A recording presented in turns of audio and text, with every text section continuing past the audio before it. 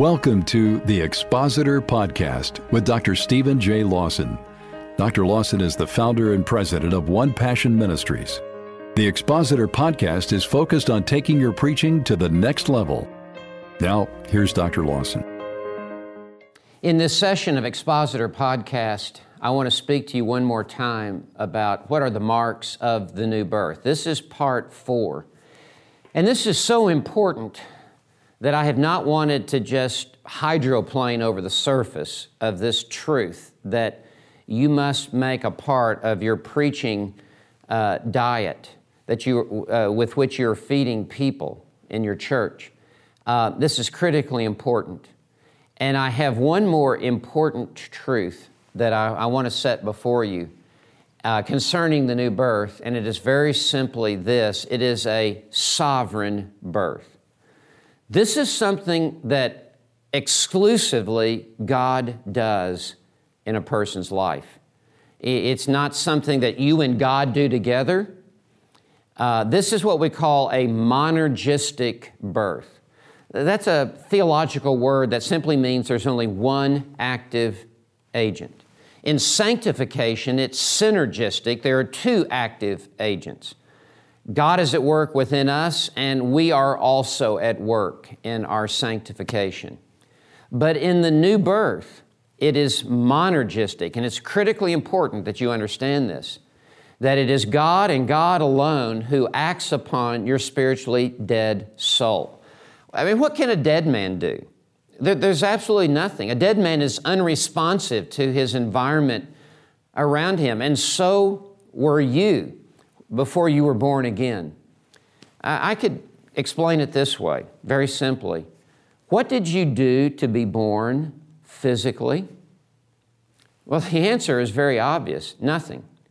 You were brought into this world.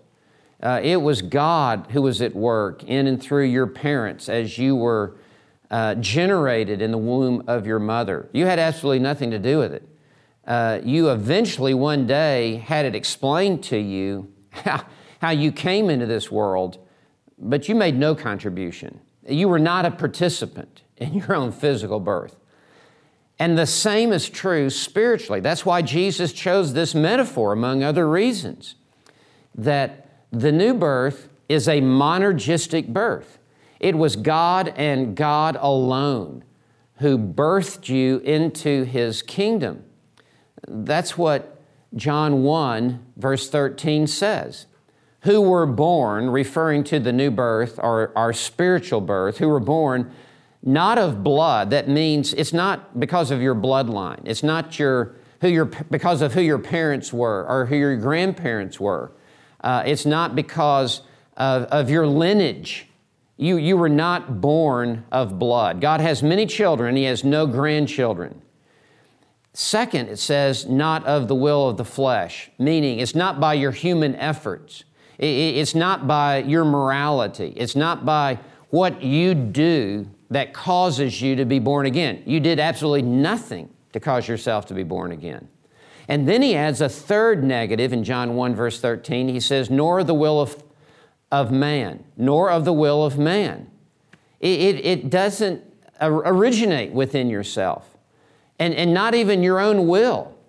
A spiritually dead man does not have the capacity or the ability to make a choice of the Lord Jesus Christ. Dead men do nothing except stink. And that is why God must act upon the soul. So it's plain as can be. It's not of the will of man. Then he adds, comma, but of God. The new birth is the result of the will of God. It is the result of the work of God, not of the will of the flesh, nor the will of man. It's entirely of God. James 1, verse 18 says, we were brought forth by the will of God. Standing behind the doctrine of regeneration is the doctrine of sovereign election. And those whom God chose in eternity past to be the chosen bride of His Son, the Lord Jesus Christ, God sends the Holy Spirit to birth them into His kingdom. It's a sovereign movement of God in the heart of a man. John 3, verse 8 says that the Spirit of God in the new birth is like the blowing of the wind. You hear the sound of it, but you do not know where it comes from, nor where it is going. So is everyone who is born of the Spirit, Jesus says.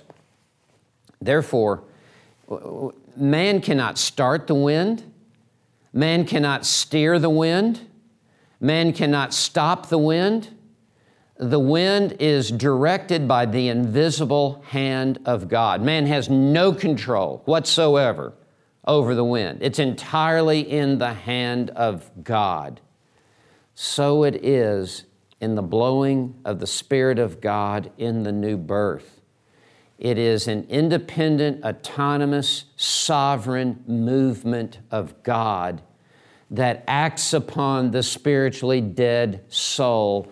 And in that moment when it is regenerated and it is raised, God gives the gift of repentance and faith, and the sinner calls upon the name of the Lord.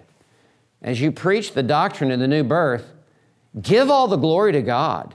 It's exclusively a work of God, and it causes the sinner to humble him or herself under the mighty hand of God and to realize that this is what God must do in my life.